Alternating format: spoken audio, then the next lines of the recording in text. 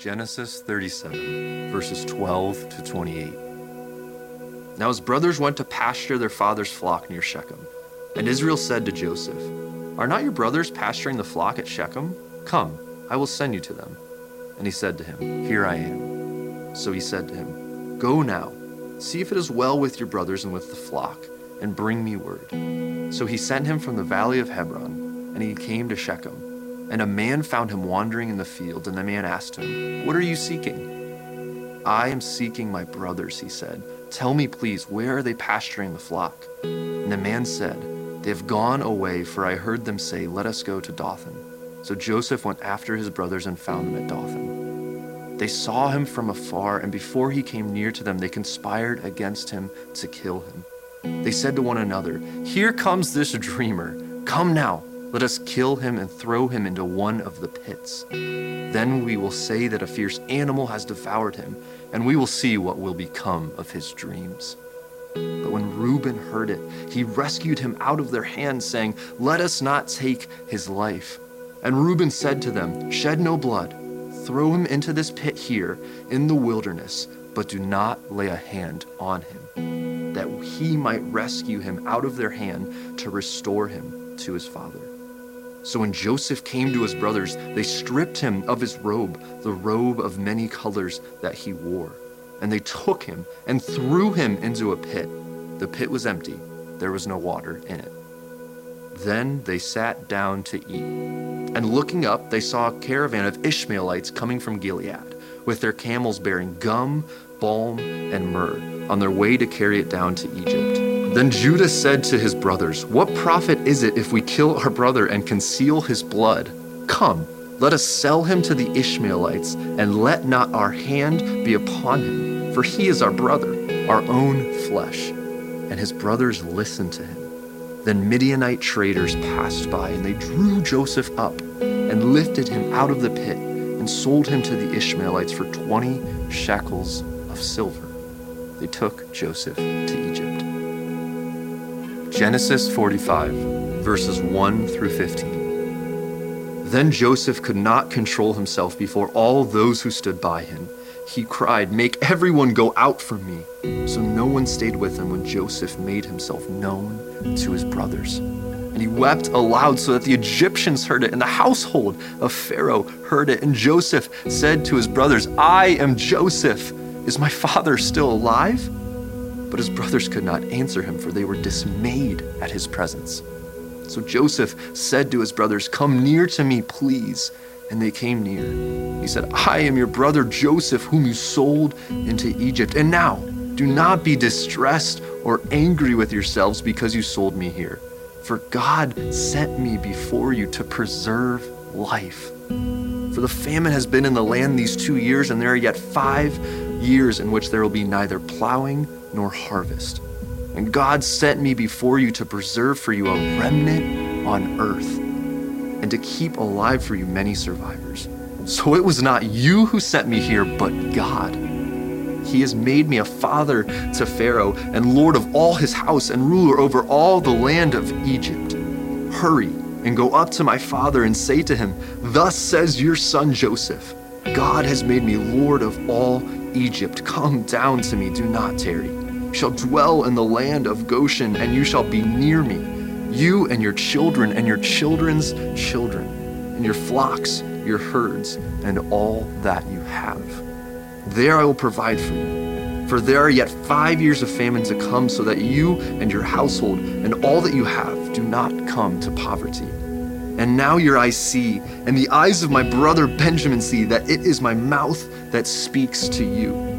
You must tell my father of all my honor in Egypt, and of all that you have seen. Hurry and bring my father down here." Then he fell upon his brother Benjamin's neck and wept, and Benjamin wept upon his neck. And he kissed all his brothers and wept upon them. After that, his brothers talked with him.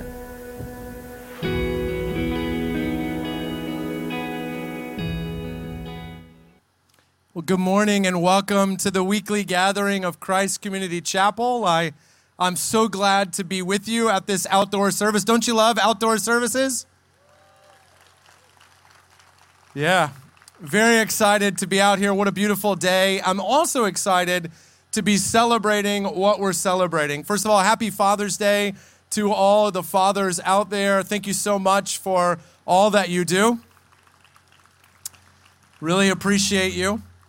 But also very excited to be celebrating the 40th anniversary of this church. In fact, let me ask you to do something. If you're here and you have every sticker on, would you just stand for a second?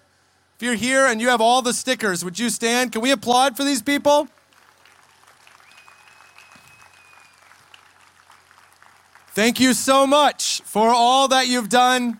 There'll be a time at the end where we will honor you more fully, but also I want to take just a moment to say to Jim and Barb how appreciative, not just the church is, but how appreciative I am. You know, church planting is something I'm very passionate about, and to see what God has done with what was just a dream for you guys in the beginning to now is an amazing thing. Can we celebrate the colleges real quick?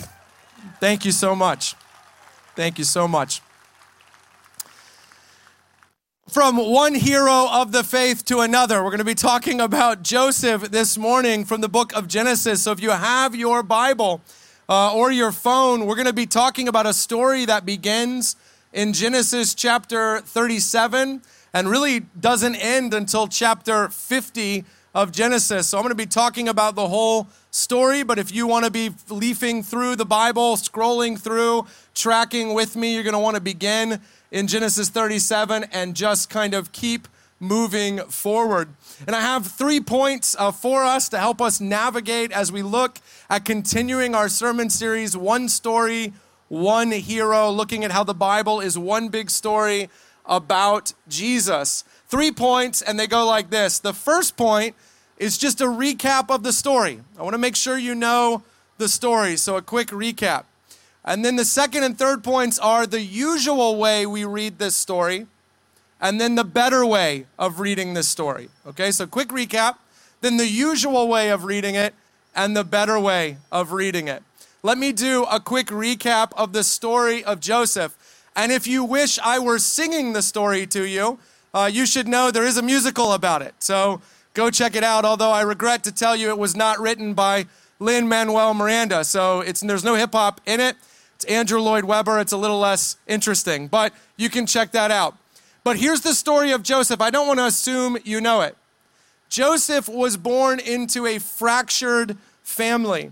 His father, Jacob, had 2 wives. That is something the Bible tells us is not good and should not happen, but Jacob did it anyway. His 2 wives were sisters, Leah and Rachel.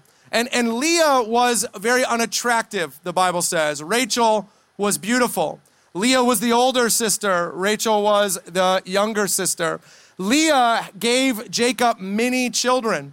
She had a lot of sons. Rachel, at least at the time Joseph was born, he only had one child. That was Joseph. So there's a lot of rivalry. Older sister against younger, unattractive sister against attractive sister, sister with a lot of children, and sister with only one child. Joseph is born as the favorite child because he's born to the wife that Jacob actually loved. And Joseph either was unaware of this or was very aware of it, and he kind of wore it on his sleeve. His father gave him this beautiful mini-colored coat that he liked to wear around his brothers. And he liked to talk about the dreams that he had had. And all the dreams ended up with his brothers bowing down to him. Not so subtle, if you ask me. His brothers didn't like this. They got jealous. And so one day when Joseph went out to visit them while they were working in a field, they conspired to murder Joseph. They were going to kill him to get rid of him. They actually called him the dreamer. They hated him. Then one brother just says that instead of killing him, they should just do something a little less violent and throw him into an old dried out well, or what the Bible calls the pit. And so they throw him in there, and then in this crazy verse in the story, just to show you how much his brothers hated him, they sat down to eat lunch. So they're eating lunch, Joseph is down in the hole, and about that time, some slave traders come by. And their brothers say, hey, if we kill Joseph, we don't make any money off of it.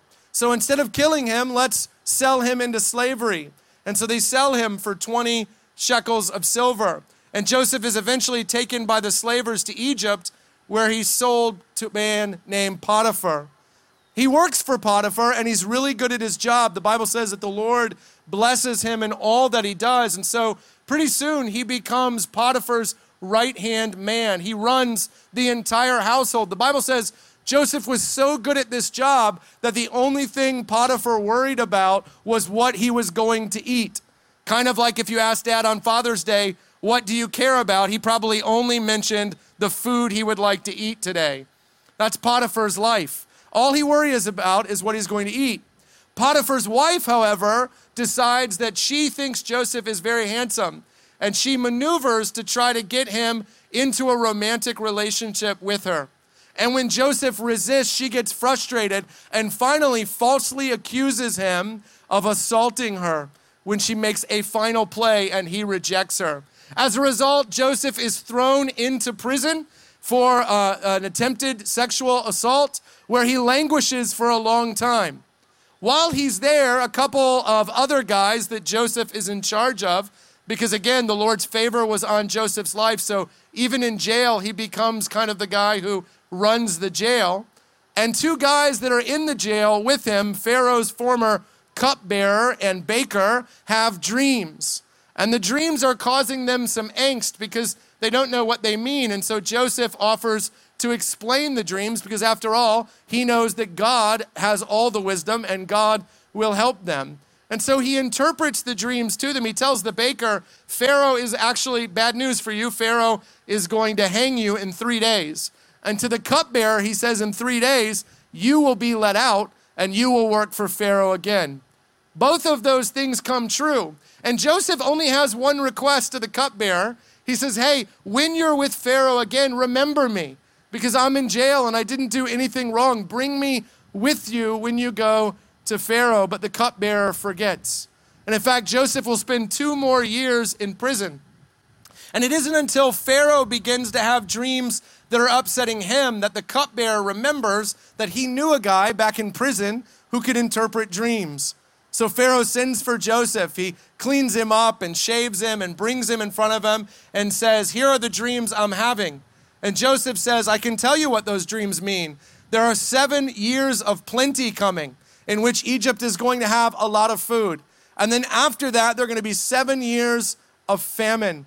And you're not going to have any food. And so what God is telling you is during the years of plenty, you need to put food away so that during the famine, you'll be able to feed everyone. Pharaoh is so impressed that he not only gets Joseph out of prison, but he puts him in charge of the famine relief program. So for 7 years, Joseph is in charge of storing up food. And then for the next 7, he's in charge of delegating it. During this time, Joseph's brothers are starving back home with their dad. So the dad sends them to Egypt to go get food. And over the course of their time there, they begin to realize, Joseph reveals that it is their brother they sold into slavery that they are now begging for food. And as a result, eventually some other things happen. We get to what we read in chapter 45, where Joseph forgives them and tells them, hey, all that happened was really God working to make sure that you and my family, our family, would have food during famine and that we would keep moving forward in uncovering and discovering the promise that God has for us. It's an amazing, amazing story. That's why they turned it into a musical. It is a story of overcoming. It is a story of wrongful suffering. It is a story of triumph. An amazing, amazing story. That's the recap for you. Again, you can read about it in Genesis 37 through 50. But let me get to the way we usually read this story. This is my second point. Usually when we read this story or when this story is taught, the way it is taught is that Joseph is an example to us of how we ought to live in this world. That Joseph is an example to us of what it means to follow God, of what it means to live a life of faith, of what it means to suffer well, to overcome. That Joseph is a story of having faith in God even in the pit. Joseph has a story of how those who have faith in God will not be let down. When we read this story, we tend to read ourselves into the part of Joseph. But I actually think that's a terrible way to read this story.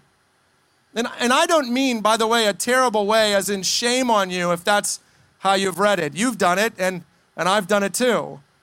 I mean it's a terrible way, and that if you read this story that way, it will ultimately crush you. It will not help you. It will not be good for you. Let me show you this in 4 different ways. The first thing you need to understand about Joseph is that he belongs to a special family that has a special promise from God. Joseph is not just random guy. He's not Israelite number 103. He's not just a regular Christian. Joseph is a descendant of a man named Abraham. And God made a promise to Abraham way back in Genesis 12.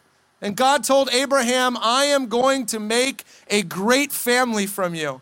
And through that family, I am going to bless all the nations of the world. In fact, he tells Abraham, your family, your descendants will be incredibly numerous, more than the stars in the sky. You're going to have a huge family. And actually, the first 5 books of the Bible are in many ways God's fulfillment of that promise. And that means that as you're reading the first 5 books of the Bible, you know that God has made this promise. And like any good story, the writer continues to put in front of God's people, his special family, all these challenges and obstacles to overcome. And you're left as a reader going, how is God going to keep his promise in the midst of this challenge? How is God's promise going to overcome this obstacle? You remember last week we talked about Abraham and Isaac and how God asked Abraham to sacrifice Isaac. And as you read that story, you think, what was Abraham thinking as he walked up the mountain? But actually in a New Testament book, the book of Hebrews, the writer of Hebrews tells us that here's what Abraham was thinking, that God had made a promise and that there was no way that that promise could be kept if Isaac died. So the writer of Hebrews says Abraham went up the mountain believing that even if he killed Isaac, God would raise Isaac from the dead. Because after all, they were a special family with a special promise. And in a similar way, Joseph belongs to the family of Abraham. So that Joseph knows that everything God is doing is aimed at keeping promise. So that everything that Joseph endures and overcomes, everything that he experiences is aimed at the fulfillment of this promise. In fact, the famine will come. And only because Joseph is there and only because Joseph belongs to this family will Abraham's family make it through the famine. And I say to say this, we are not like Joseph, people who have this special promise from God. Now, I don't mean God doesn't make us promises in the Bible. He does. You might say, but Zach, in the book of Romans, it says that all things work to good for those who love the Lord, and they certainly do eventually.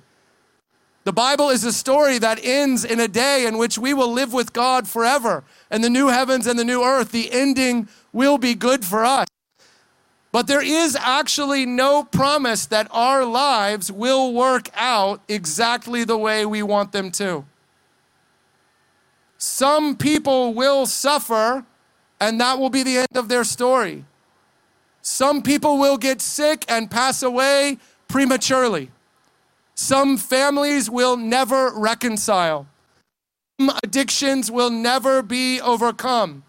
When we extrapolate out from this story that, hey, things worked out for Joseph, therefore things will work out for me, we are writing a check that God has not promised to cash.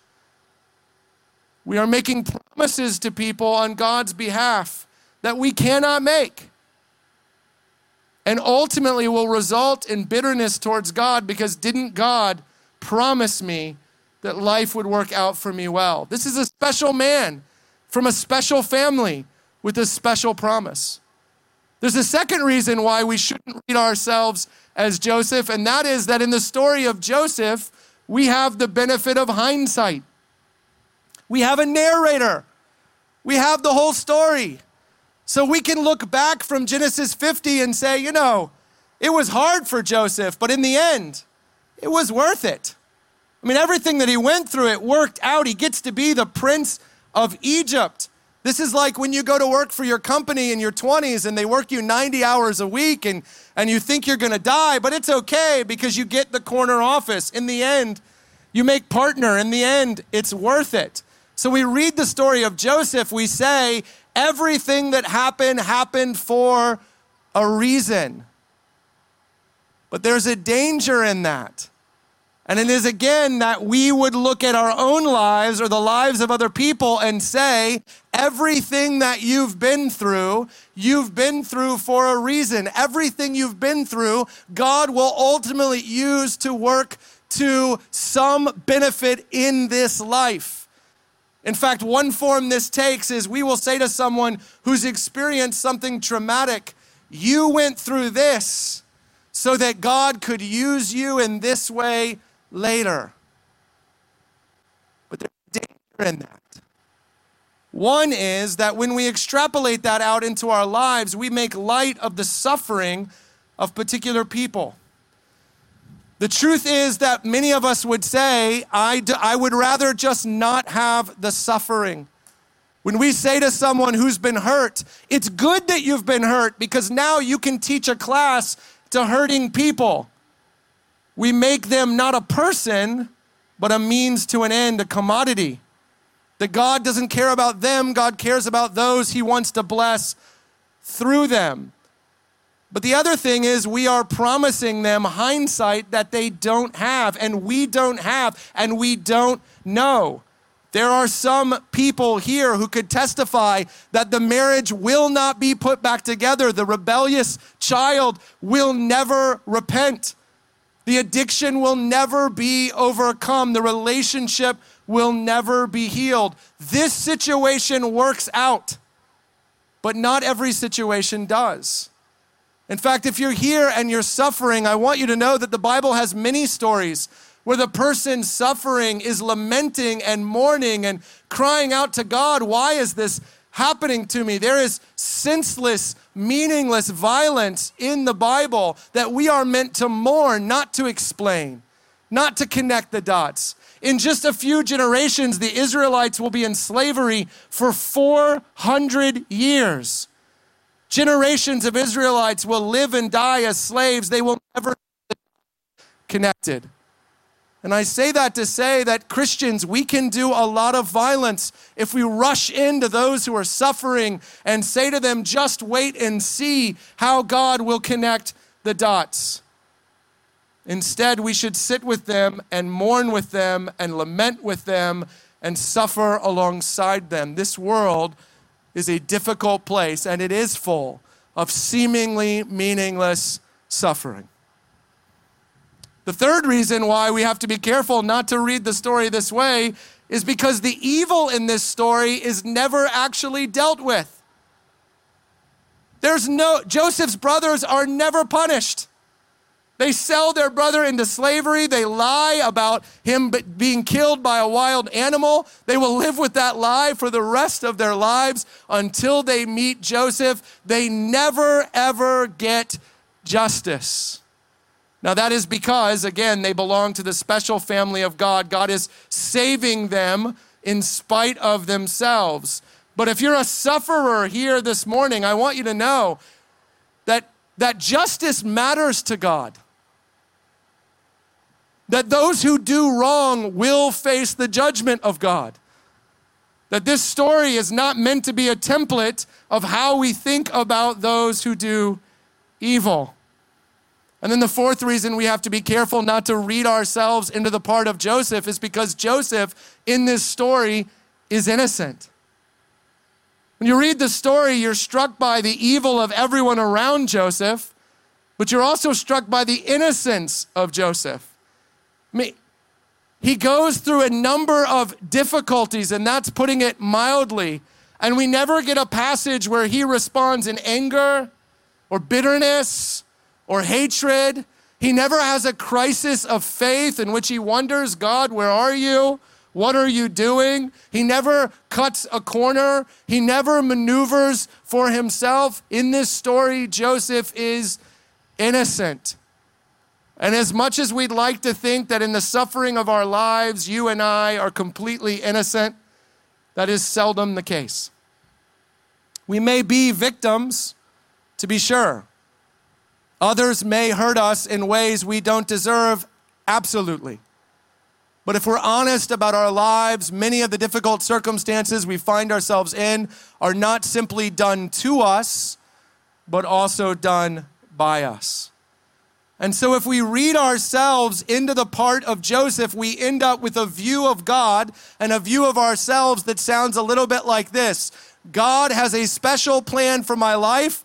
Everything will work out just the way I want it. So therefore I should ignore all those who hurt me and do evil to me and just rest in the fact of my absolute and complete innocence. And not only does that not correspond with reality, my fear is, and maybe you feel this way, that view will not sustain you in life.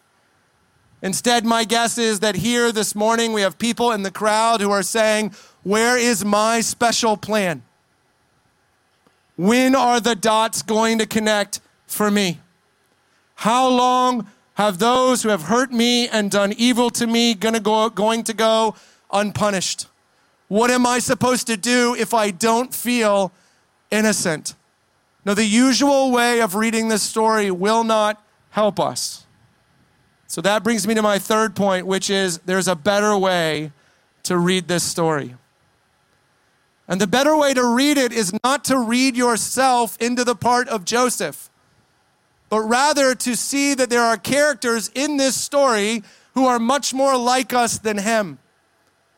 And those characters are Joseph's brothers. Think about the brothers in this story. In their anger and jealousy, they make decisions that are destructive that they will have to live with for the rest of their lives.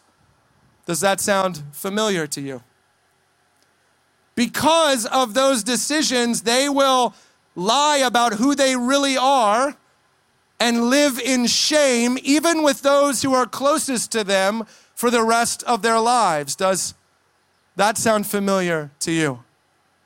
Because of what they've done, they will ultimately be confronted by someone who has every right to hate them and every right to wish evil upon them and every right to judge them.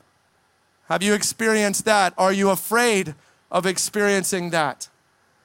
But if you think about the brothers in this story, the story couldn't go better for them. Even though in their anger and their jealousy they do evil, even though they lie and cheat and cover up their evil and live in shame, even though they come face to face with the one they've sinned against and he has the absolute power to destroy them, instead, he forgives them. You see, the story of Joseph is a story that invites us to believe that even though we have done wrong, even though we live in shame and in a lack of honesty about who we really are, even with those close to us, even though we dread running into a person or people or even standing before a God who knows our sin and can absolutely judge us, that we might be forgiven. And the way you get there, friends, is not only by reading yourself into the part of Joseph's brothers, but by reading Jesus Christ into the part of Joseph. Because after all, Jesus was a man born into a fractured world. Jesus was a man whose beauty brought out in our world jealousy and anger. Jesus is a man whose brothers sold him, whose brothers threw him into the pit of death. Jesus is a man who suffered although he was innocent. Jesus is a man who suffered at the hands of his brothers, dying, raising as a prince of heaven. And Jesus Christ is a man who, when confronted by the evil of his brothers, chose not to judge and destroy, but rather to forgive. The Christian life is not about you having superhuman faith, believing that if God could just connect all the dots for you, you would ignore evil and maintain your innocence. The Christian life is not about you being heroic like Joseph. The Christian life is falling at the feet of the Prince of Heaven and saying, you have every right to destroy me. I have lied about you. I have rebelled against you. I have betrayed you. I have ignored you. The Christian life is about sitting at the feet of Jesus and expecting judgment, but instead, hearing in the words of Joseph in Genesis chapter 50, verse 20, what you intended for evil, God intended for good. In our evil, we nailed Jesus Christ to the cross. But in God's goodness, he was taking that evil moment and doing the greatest thing that has ever been done. Your promise, my promise, our promise is not that if we are heroic, we will be taken care of. Our promise is that God has sent a hero who has lived for us and died for us and risen in order to forgive us. Do not let the story of Joseph crush you. Instead, let it embolden you. The one person in the whole universe who can rightly judge you offers you grace instead. In fact, let me read to you the way this story ends in the Jesus Storybook Bible. I hope you're doing the challenge with us, but here is what Sally Lloyd Jones says. One day, God would send another prince, a young prince whose heart would break. Like Joseph, he would leave his home and his father. His brothers would hate him and want him dead. He would be sold for pieces of silver. He would be punished even though he had done nothing wrong. But God would use everything that happened to this young prince, even the bad things, to do something good, to forgive the sins of the whole world. Here is the good news of the gospel. You do not have to be heroic for God to love you. There is one who's heroic, and he loves you, and he forgives you. Let me pray for us. Father God, thank you so much for the truth of the gospel, that while every other religion will tell us we must be heroic, we must keep the rules, obey, surrender, achieve, you sent Jesus Christ in our place to do all of those things on our behalf. Forgive us of making ourselves the hero in our own stories, and lead us, Holy Spirit, we pray, to the much greater truth of being a small character in the heroic story of Jesus Christ. In his name we pray. Amen.